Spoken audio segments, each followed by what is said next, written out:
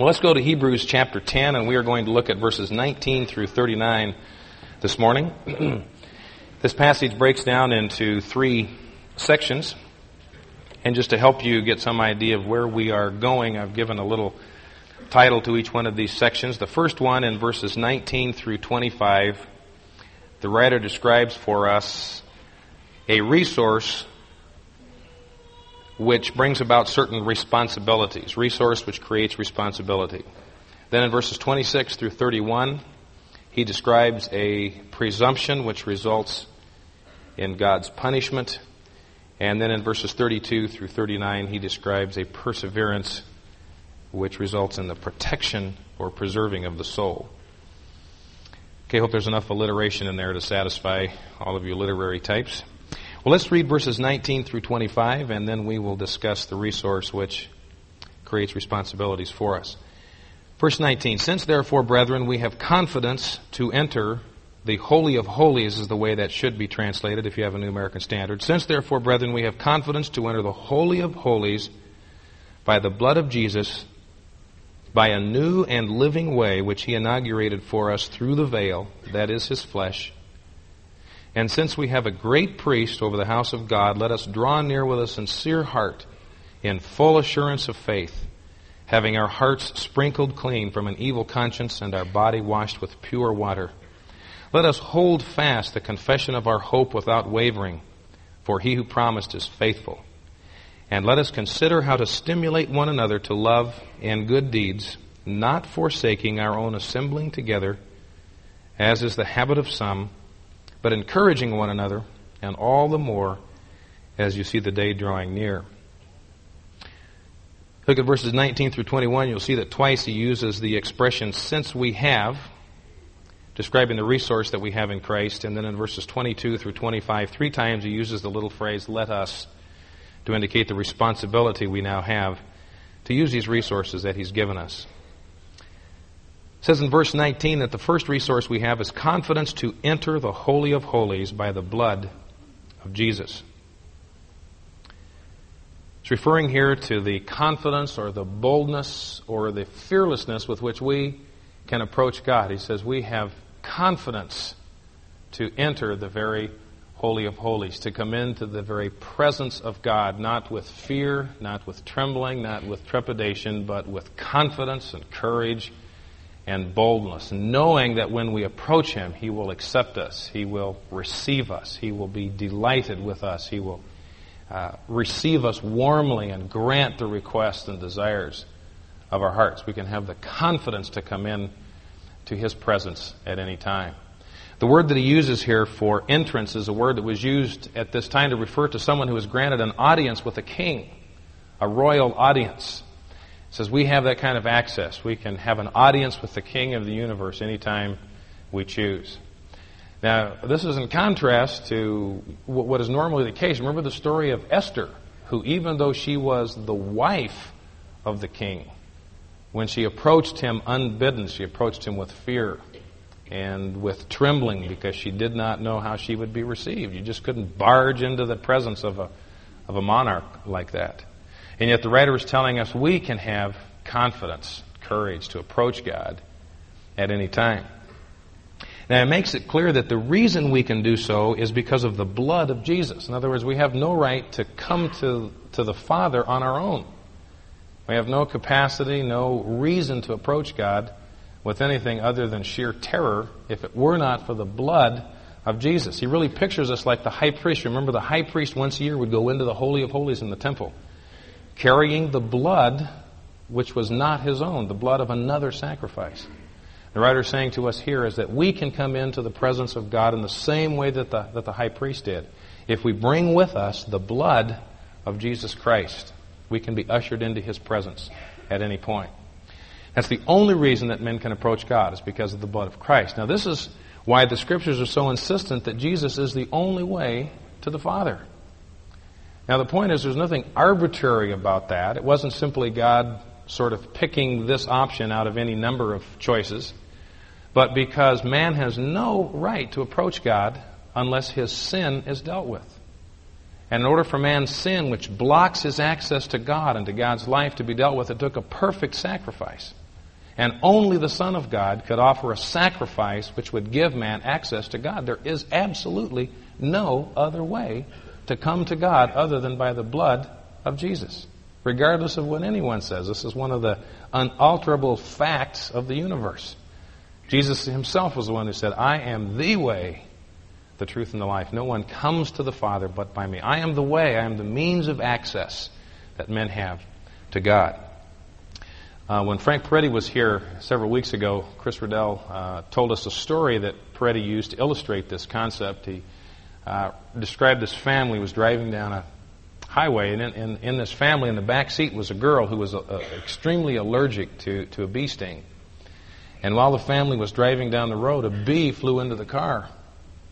The girl naturally was very frightened, but the father managed to reach out and to grab the bee and to hold it in the palm of his hand until the bee stung him. And with the venom and the poison of the bee expended in the hand of the father, he released the bee, no longer of any harm to his daughter. And that's a simple illustration of what's happened to us in Christ. He has taken the wrath of God in our place. He's taken the judgment that should rightly have fallen upon us, and the sting of death has been spent on him. And therefore, by his blood, we can come without any fear into the very presence of God, knowing that all of our guilt, all of our sin, all of the things that shame us, that embarrass us, that humiliate us, that fill us with remorse and regret, that all of those things have been forgiven and forgotten and covered by the blood of Christ, and we can come boldly into the presence of God at any time. He uses the word way there in verse 20, a new and living way. That word way is the same word that's used for a highway or a roadway. Highway or a roadway is a means of access. We're working right now on the Horseshoe Bend Summit, and when that new highway is completed, there will be an improved means of access to the vacation and recreation lands of the north. Now, they'll have a little ribbon cutting ceremony. Be a ribbon stretched across that highway. And that ribbon stretched across that highway will indicate that this means of access is not accessible. It's not available to the public. But then some dignitary will clip that ribbon, and the way then will be open to everyone to use that new and improved means of access. And that is what's happened to us in Christ. Before his death, access to God was closed off to us. We had no means of access to him. Remember, only the high priest could go into the presence of God, and he could only go in once a year. But the writer points out that when Christ died, his body symbolically was the curtain that shielded the Holy of Holies, the presence of God, from the world. And when his body was broken, the veil was torn. Remember the symbolism at the very moment that Christ died, the veil that closed off the Holy of Holies was torn in two. Not from bottom to top as man would do it, but from top to bottom. God himself making clear that the death of his Son had now opened the way to everyone who chooses to come by the blood of Christ to approach God with confidence and courage. Then the second great resource he says we have in verse 21 is a great priest who is over the house of God. Remember back in chapter 3, he told us that we are the house of God. This is one of the common errors that modern Christians make, thinking that church buildings represent the house of God. They do not. The New Testament is very clear that we ourselves are the house of God. We are the dwelling place of God. We are the place where God comes to take up residence. That's why our sign out front says does not say this is Cole Community Church. It says Cole Community Church meets here. Because you and I, we are the house of God. And the second resource he says we have is a great priest. Not only do we have access to the presence of God, but we have a great priest. One who has dealt with the issue of sin. And someone who beyond that is available to us to be a personal counselor and friend. If you remember back in chapter 5, the writer was very clear when he pointed out that the role of a priest was not just to offer sacrifice for sin, but it was to deal gently with the ignorant and the misguided. To deal gently with us when we do things that are foolish and misguided, and when we do things that we think are right at the time but turn out to be terribly wrong-headed. What we need at that time is a priest who is sympathetic, who understands. He describes Christ as a great priest. In other words, he's good at what he does. He's a terrific priest. And he's available to us to be a counselor and guide and a comfort and resource and companion. A friend of mine who lives down in the Bay Area has a friend who's the CEO of an electronics firm in the Silicon Valley, and he illustrated the kind of access that the writer is talking about here by describing one of his recent visits to the headquarters of that firm. He went in and to the front desk area, and there was a security guard, and there was a big imposing reception desk, and there was a check-in procedure that he had to go through. His name had to be on a pre-approved list, and he had to flash some ID. And when that happened, he was given a badge he wear on the outside of his clothing, and that gave him access to the headquarters building.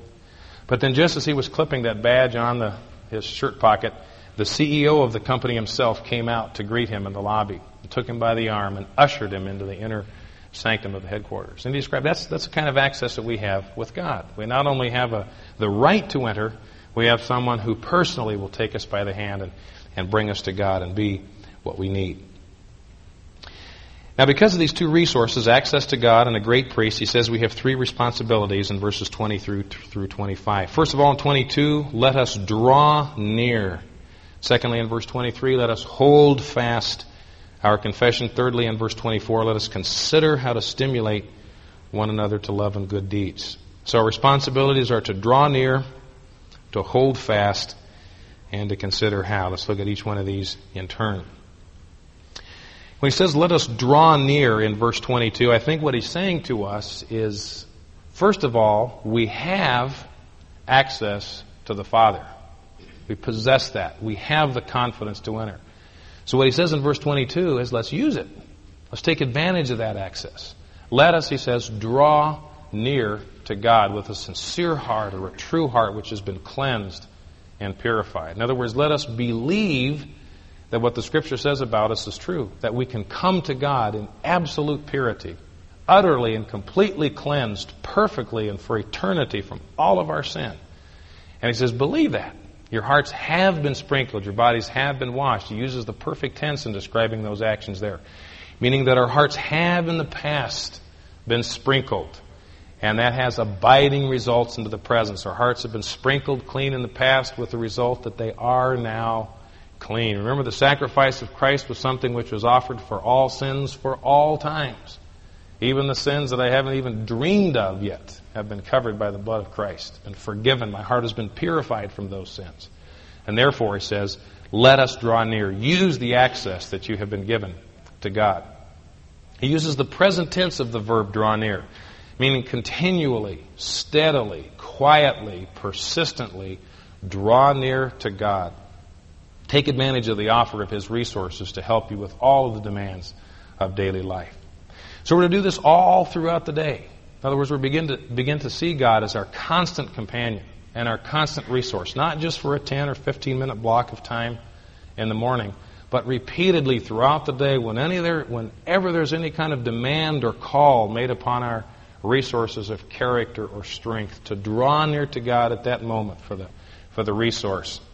To exercise patience with my children when they're pushing me to the brink. That's a time to draw near.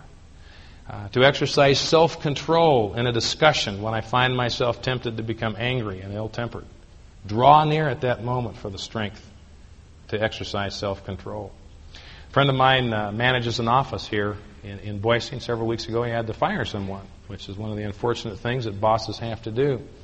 But his desire was to handle this in a way that was godly and Christ-like and pleasing to God with firmness and yet at the same time with gentleness and understanding. And so he reminded himself of God's availability. He thought of the verse in Psalm 16 which says that, because you are at my right hand, I will not be shaken. He reminded himself that God was at his right hand and would walk with him into that conference room and help him in that conversation. And what he remembers praying is that after he had finished asking for God to be his resource and help in that time, instead of saying amen, he said, let's go. Because he understood that God was going right with him into what could have been a very difficult conversation. So that's the first appeal. Let us draw near. Then he says in verse 23, let us hold fast the confession of our hope without wavering. Let us hang on to, let us retain, let us keep in our possession the confession of our hope. Confession is a word which refers to public acknowledgement. What it reminds these readers of is that at some point in the past they had publicly acknowledged Jesus as their Lord and Savior, as their only resource, their only hope in life. Their confession of faith in Him is what gave them hope for the future. And so what He appeals to them to do is to hold fast to that conviction that Jesus Christ and Jesus Christ alone was all they needed in life. That they could do without anyone and they could do without anything else in life as long as they had access to the person of Jesus Christ. It says, hold fast to that confession without wavering. Don't let anything move you from that conviction, but continue to keep that conviction about Christ as the only one in life you need without wavering. For, he says, the one who promised is faithful. I think what he's alluding to there is to the fact that when we begin to waver in our conviction that Christ is all we need is when we trust Him with something and nothing happens. We know that faith is what unlocks the resources of God, and so our initial approach in some situation of crisis or pressure is to trust God. And we say, Lord, I know that I need You, and I'm counting on You. I'm looking to You for what I need. Nothing happens. And so we say, Lord, here I am, trusting You. I'm counting on You. I'm waiting on You. Begin to drum our fingers on the table because nothing happens. And that's when we begin to waver. We begin to think we need to resort to plan B or to plan C. The writer says, no, hold fast to your confession that He alone is who you need because He is faithful. He is dependable. He's reliable. He's trustworthy. If you exercise patient faith in Him, you will see that He will address your need. He'll come through. He's somebody you can count on. You don't need to panic because He'll come through. He's reliable. He's faithful. So hold fast to that confession. Third thing he says to do in verses 24 and 25 is let us consider how to stimulate one another to love and good deeds, not forsaking our own assembling together, as is the habit of some, but encouraging one another, and all the more as you see the day drawing near. The word consider has a couple of meanings in English, one of which would be a bit misleading if it's the one we took in this case. We often use the word consider in the sense of I'd like you to think about this, give it some thought, consider it. But the writer is not saying let us give some thought to whether we want to do this or not. What he's really saying is let us give careful thought to actually doing it. In other words, to focus the eyes of our spirit on how we can stimulate one another to love and good deeds. To give this task serious thought and careful reflection, to think about how we can stimulate those around us to love and good deeds. Now what I want you to observe is that the writer here takes us one step beyond the place where we normally think our responsibility to other people stops. We understand very clearly from the Scriptures that we have a responsibility to love one another. But notice that's not what the writer's talking about here. He doesn't say, I want you to consider how you can love one another. Doesn't say that, does he? He says, let us consider how we may stimulate one another to love and good deeds. In other words, part of my task, part of my responsibility in my relationships is not only to love the people I'm in relationship with, but to give careful thought to how I can help them to love others. So if you are a parent, for instance, you have a child who is running into difficulties on the playground or in the classroom at school.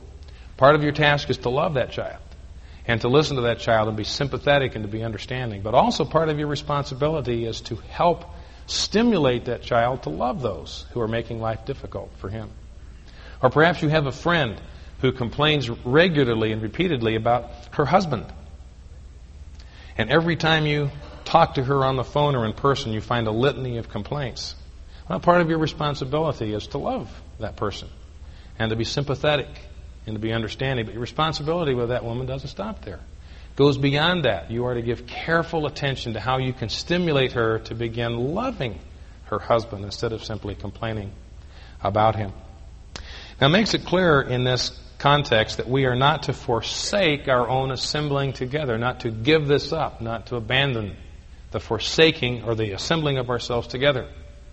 That's one of the first warning signs in the deterioration of the life of a believer is when you see them beginning to withdraw from Christian fellowship and withdraw from relationships. And here's one of the clear statements in Scripture that we are not to forsake that. Now, it doesn't say you have to do it on Sunday morning from 9 to 10 or 11 to noon. It doesn't say when you have to do it, but he does say it's absolutely critical and essential that you continue to assemble together with other believers. This is not optional in the Christian life. I remember reading C.S. Lewis's biography, and he indicates that when he first became a believer in Christ, this is how he intended to approach his spiritual life. He would hold himself up in his study every Sunday morning, and he would read theology that would challenge his mind, and he would read scriptures that would challenge his soul, and he would in quiet and in private nurture his own relationship with God. But he discovered very quickly that you couldn't do it that way. You needed the stimulus and the contact with other believers. Remember Thomas on the day of the resurrection. The rest of the disciples met together that first Sunday evening to encourage one another and to minister to one another. But Thomas wasn't there. So discouraged and defeated, right at the very time when he needed the stimulus and the presence and the encouragement of other believers, he withdrew. And consequently, he missed that first resurrection appearance of the Lord.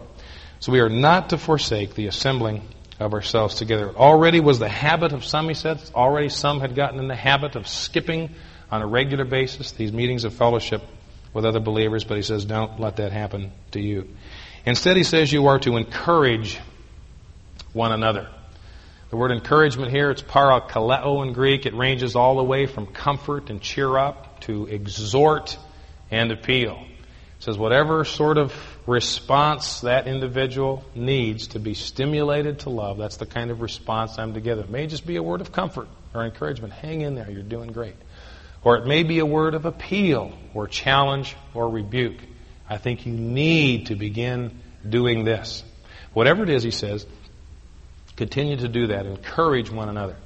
It says all the more as you see the day drawing near. By the day here, he is referring to the second coming of Christ. So he says the closer the coming of the day of the Lord is, the more essential it is to assemble together for the purposes of encouragement. So what does that mean for us?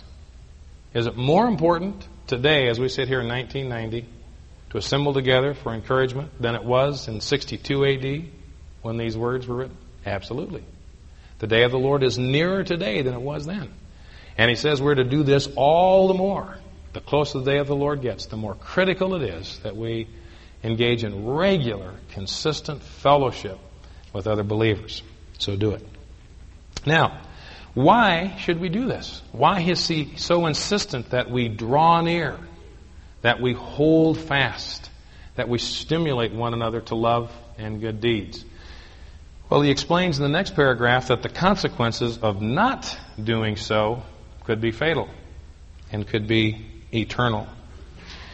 Now, this next passage is one of the most difficult ones in the New Testament to interpret. It's been a battleground of interpretation along with Hebrews chapter 6 since almost the day these words were written. And I'm sure a number of you are curious as to what I think about this passage. And I will tell you right away that it doesn't matter what I think. I have no theological or spiritual authority. The only thing that matters is what the writer of Hebrews thought. His words are inspired Scripture. He wrote by revelation. My task as a teacher is to simply understand and explain what he said.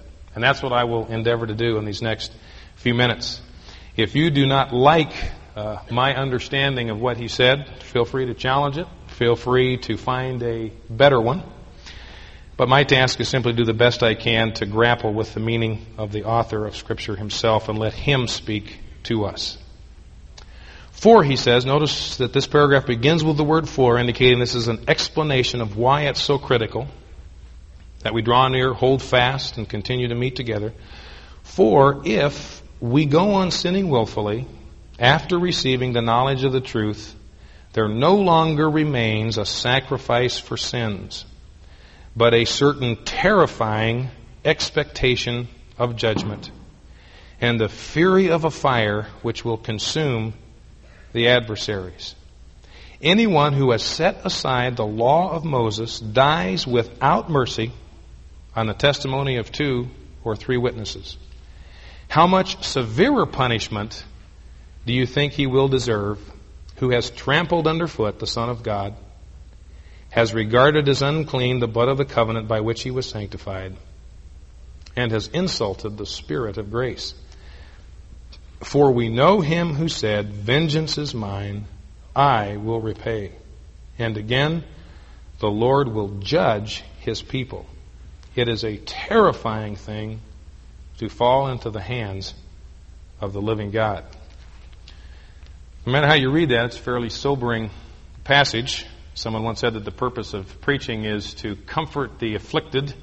That's what he did in verses 19 through 25. And then the other purpose is to disturb or afflict the comfortable. And that's what he does in verses 26 through 31.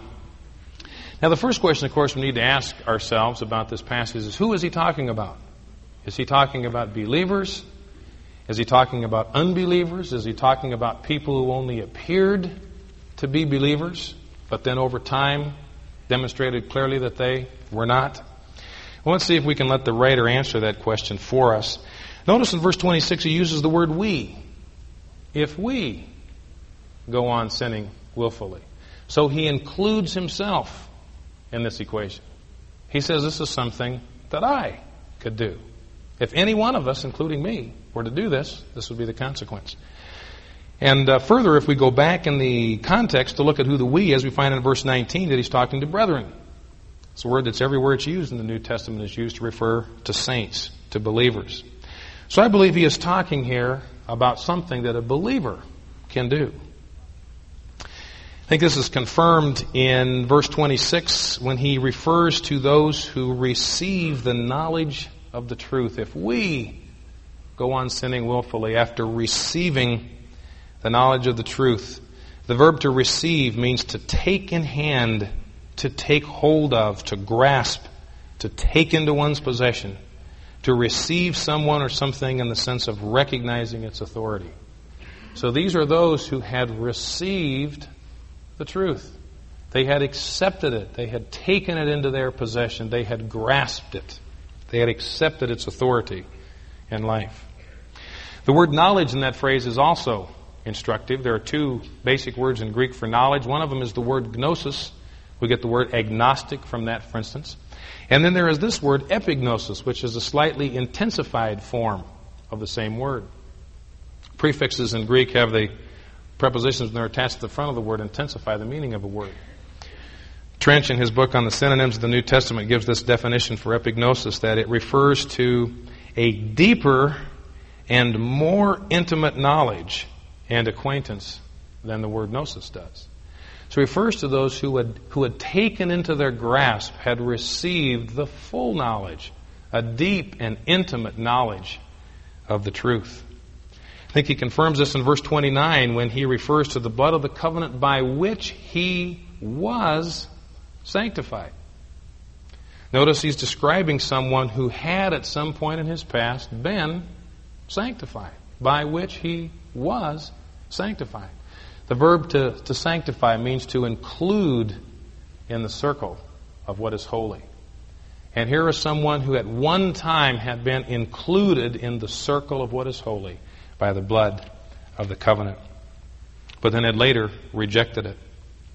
What does it mean for a believer to do this, to receive the full knowledge of the truth? What is he talking about? Well, let's notice in verse 26 that he refers to these individuals as those who go on sinning willfully. A couple of things I want you to observe about that. Notice the word willfully in that phrase. This is someone who intentionally or deliberately goes on in sin. So he is not talking about those momentary lapses, even those frequent lapses into sin that disgust us and upset us ourselves when we do them. That's not what he's talking about. Some branches of the church teach that even one sin can cost you your eternal salvation, and salvation then becomes something like a revolving door. He loves me not. But that's not what he's talking about here. He's talking about someone who intentionally and deliberately pursues a course of action to reject the Lord. And notice he uses the present tense, if we go on sinning. In other words, he's referring to a lifestyle of sin. If we willfully, deliberately, intentionally pursue a lifestyle of what he describes as sin, he says there no longer remains a sacrifice for sin. There once was a sacrifice for sin for that individual, but now there no longer remains a sacrifice for sin. Well, what does he mean by go on sinning? What's his definition of sin? We find that in verse 29. Describes it in three ways. This is someone who has trampled underfoot the Son of God. It's a very vivid picture. He pictures these two individuals out in the field, and the Son of God lying prone on the field of that meadow, and this individual who once acknowledged him as Lord now trampling him under his feet. So it refers to a decisive rejection of the person of Christ. That's the first thing it means to go on sinning willfully. To intentionally and deliberately and decisively reject the person of Christ whom you once embraced. It means to treat with disdain or contempt in the figurative sense. Secondly, to regard as unclean the blood of the covenant by which he was sanctified. The word unclean there simply means common or ordinary. In other words, it means to change your mind about the significance of the death of Christ, where once you saw it as the sacrifice that covered your sins, a unique, eternal sacrifice. Now you regard it as something which is ordinary and common, like the death of any other man. I remember reading a column not too long ago in which the writer compared the death of Christ to the death of John F. Kennedy and to Martin Luther King and Abraham Lincoln, sort of a martyr's death which ennobles us all. I appreciated what he was saying, but he was saying the death of Christ was nothing special or out of the ordinary. It was an ordinary death like the death of any other great man, but it wasn't. It was a unique death. There's never been a death like that. There never will be in the history of humanity again. It was a unique, eternal, perfect, sacrificial death. But here's someone who once believed that, but now has regarded the blood of Christ as something which is common or ordinary, of no special significance, no special attachment to him. And third, he has insulted the Spirit of grace. This refers, I think, to a resistance to the efforts of the Holy Spirit. The role of the Spirit in the life of this individual will be to woo him back to faith, to bring him back to the place of faith that he once knew. Here's an individual who, instead of responding to the efforts of the Spirit, resists. He insults the Spirit of grace, resists every effort that the Spirit makes to bring him back to faith. Often that word from the Spirit would come through some human messenger, and he reacts with hostility to any human messenger who by means of the Spirit seeks to draw this individual back to faith.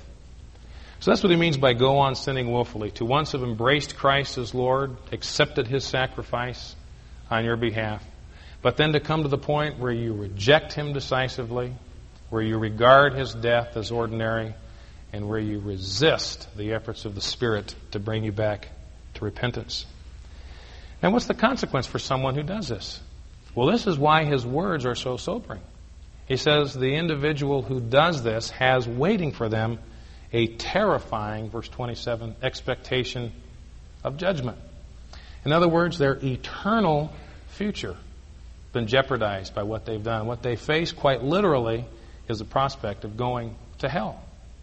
That's why his appeal in this whole letter was so urgent. Don't do it. Don't let this happen to you. He uses the parallel to the Old Testament. Anyone who set aside the law of Moses, goes back to Deuteronomy 17, if you once embraced the Old Covenant and then set it aside by going after a false god to worship that false god, that apostasy could be established on the basis of 2 or 3 witnesses, that individual was to die without mercy, without compassion, stoned to death by the community. So the consequences of embracing and then setting aside the Old Covenant were physical death. Now, how much more severe a punishment, he says, will the one deserve who has embraced and then set aside the new and superior covenant? Well, what could be more severe than physical death? Obviously, the only thing more severe than physical death is spiritual death. Terrifying thing, he says, to fall into the hands of the living God. Imagine that political events were not what they are today, and that we were living under the threat of World War III. And there was someone in the Kremlin with an itchy trigger finger. And for some reason, Boise had been targeted as a first strike location. And a bomb shelter had been constructed, which had enough room in it for everyone in the city of Boise. And we were all invited to take refuge in this shelter from the coming Holocaust. And many of us did. Others never thought there was a threat in the first place. They stayed above ground. But some of us who've taken refuge in the bomb shelter get tired of the cramped quarters, eating rations out of cans, and we decide that, hey, maybe those people who were on the surface had it right after all. And we decide to take our chances once again on the surface. And we go back to the surface. And then suddenly, without warning, first strike hits. And we are consumed by the same fire that consumed those who never took refuge in the shelter in the first place. And that's the appeal of the writer here. Continue to find your refuge and your shelter in the person of Christ. He is the only place of refuge from that coming fire which will sweep away the adversaries of the Lord. So stay put. Continue to take refuge. The same thing that Jesus says in John 10. He says, no one can snatch them out of my Father's hand. As long as you stay in the palm of the Father's hand, as long as you are counting upon the person of Christ for protection from shelter, there's nothing that can harm you. Absolutely, eternally protected. But if you step out of the Father's hand, there is no protection for you. What awaits you is the same terrifying expectation of judgment that awaits those who never embraced the gospel in the first place. So he says, don't do it. Now it's important, I think, that this passage sober the right people and not disturb the wrong people. If you are worried, if you are concerned, if you are anxious about whether you have left the shelter, then you don't have to worry. You haven't. These words are addressed to someone who has left the shelter, has rejected Christ, turned their back on Him decisively, willfully rejected Him, wants nothing to do with the gospel, nothing to do with Christ, nothing to do with God's people, laughs when the name of Christ is brought into conversation, treats the gospel as myth and superstition and fairy tale. Now that individual, the writer says, has something to worry about. Then he finishes in verses 32 through 39 by giving a word of encouragement to these people. I have no time really to comment on these verses, so let me just read them and just point out that he is encouraged that he saw in these people a persistent faith despite adversity, tribulation, and pressure. He saw that they hung in there, they continued to trust Christ and follow Him. The pressure hadn't let up. It had continued. They'd looked forward to the day when some of that pressure would ease, but it never did. And now they found themselves considering rejecting their faith in Christ, tossing it away, because if they did, they would get their possessions back, get their freedom back, get their jobs back, their families back. It says, don't throw it away. It has a great reward. If you hang on, you will receive the eternal promise which God has given you. Verse 32, remember the former days when after being enlightened, which is a metaphor for conversion, you endured a great conflict of sufferings, partly by being made a public spectacle through reproaches and tribulations, just being laughed at and ridiculed for your faith in Christ, partly by becoming sharers with those who were so treated, for you showed sympathy to the prisoners, that is, those who were jailed for their faith.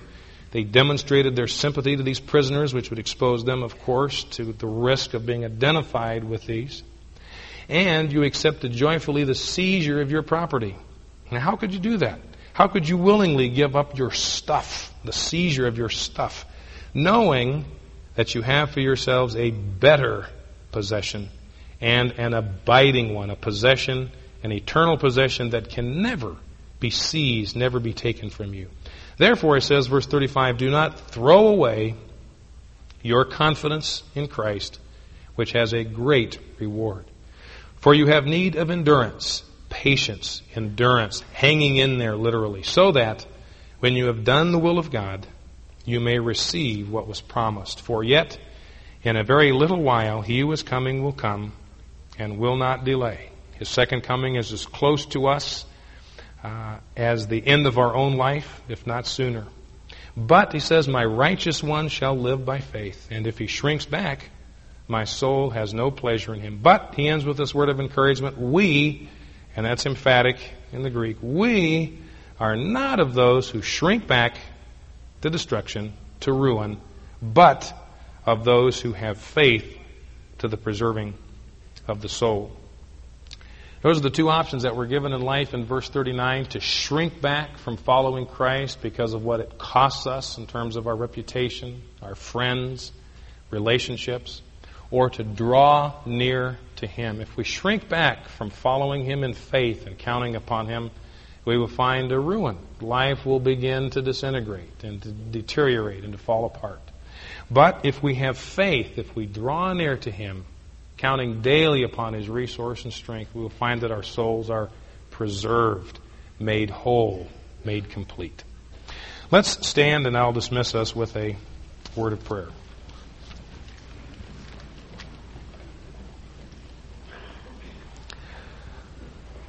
Lord, we want to thank You that You are the ultimate realist, that You shoot straight with us. You don't pull your punches, but You're very clear to us. And I pray, Lord, if there's anyone here this morning who is just playing games with You, just going through the motions, but has no heart for You, has no interest in spiritual things, is considering walking away from You, turning their back on You, dispensing with anything that has to do with the gospel or with the person of Christ, I pray that these words would sober them, bring them to an awareness of the incredible danger that they face if they do that.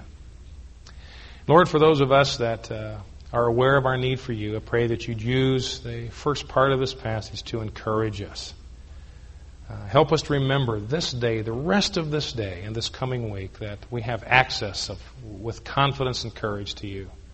Pray that You remind us moment by moment to draw near to You, to come into Your presence and ask You for the strength and the resource and the patience and the love and the peace and the joy that we so desperately need each day.